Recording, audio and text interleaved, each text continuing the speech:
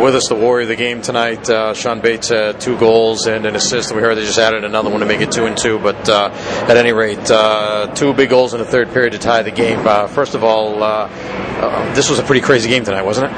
Yeah, lots of ups and downs. I mean, we're up feeling good 2-0, and they come back and they're up feeling good. They're up by 2 goals. We come back, tie it. They go ahead. We come back, tie it, and then the shootout. I mean, we're pretty good in the shootout, but both goalies just stood on their head for each team, and unfortunately, we couldn't help our goalie out. Yeah, I wanted to ask you, in that second period there, you guys were in pretty good shape at 3-0. I mean, it's that old saying, the 3-goal lead in hockey, right? I mean, it certainly came true tonight.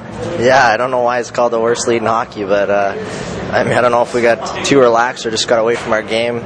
But next thing I know, we're coming in the period down 5-3, and we had to take a long look at ourselves, and I guess we came back and answered the bell in the third. I guess just not enough in the overtime periods. Yeah, before we talk about the third, how about when Coach Denny called the timeout near the end of the second period after they scored to make it 4-3? What was talked about on the bench? Just that I think we're trying to rush it and trying to do too much.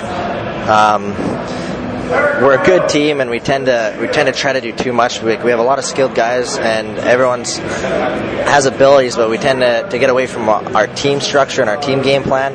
And he was just telling us that get back to it, and we'll get ourselves back in the game. And he restated that in the intermission, and we came back and answered. Did you guys feel like you had done that? I mean, it looked like first period off of the break, you guys came out and played a pretty strong first. Yeah, he stood on his head. I don't know if we weren't ready to come out fast, but it felt like they were all over us at the start. And I don't know, you can blame it on Christmas, you can blame it on whatever, but we weren't ready to play. And I think as the period went on, Joey stood on his head. We started to get our legs going, and pucks started to go in for us. We started to just shoot it from anywhere and crash net, and that's our game plan, and it was working, I guess. How about the third period? So let's talk about first of all, the goal you scored tied the game at 5-5. Talk about that play. It's just a good breakout. Totter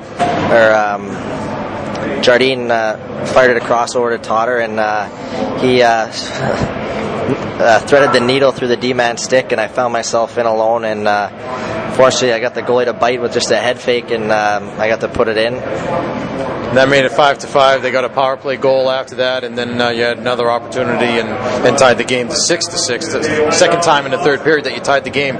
Tell us about that goal. Well, first of all, I was fortunate. Coach put me out there. I really wanted to be out there, and there was just a scrum in front of the net. Blasey and Totter were just working their butts off behind the net and out in front, and then I don't know if it was Blasey or Totter who hit it, but it went off one of their D-man skates right on my stick, and I just shot it and went in, I guess. So 6-6, it ends that way after the overtime, and the shootout's coming up. When's the last time you participated in a shootout? Probably when I was about 8 years old in a novice tournament. We don't do shootouts. I guess we're in the Alberta Junior Hockey League and Midgets or anything like that. Mainly, probably in just like a novice tournament. So, but we do shootouts in practice and stuff. That's one of the fun parts of the game, going one-on-one with the goalie. But I don't know. We got a lot of good guys who are good in the shootout, and maybe surprised we didn't pull out with that one.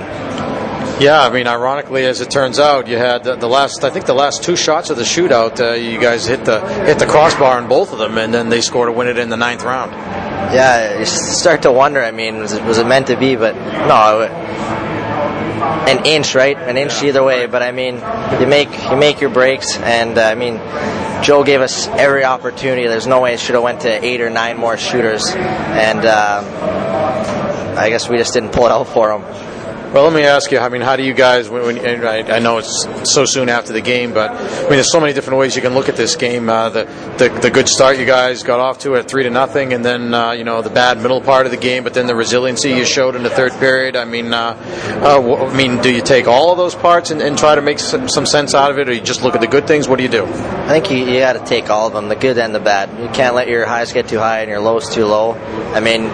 Yeah, we were up 3-0. Okay, we had a good start, so we got to remember that for tomorrow. And then we got to remember in the second period, even if we're up, it doesn't matter if it's tomorrow, the next day, a month from now, at the Boston Garden, hopefully. You got to remember, it doesn't matter if you're up. You just got to stay with the program for 60 minutes. If we can be consistent for 60, I like our chances of winning. Well, he certainly showed scoring. You guys were able to put pucks in the net tonight, so that's got to bode well for the rest of the semester. So Sean Bates, Warrior of the game tonight. Thank you. Thank you very much.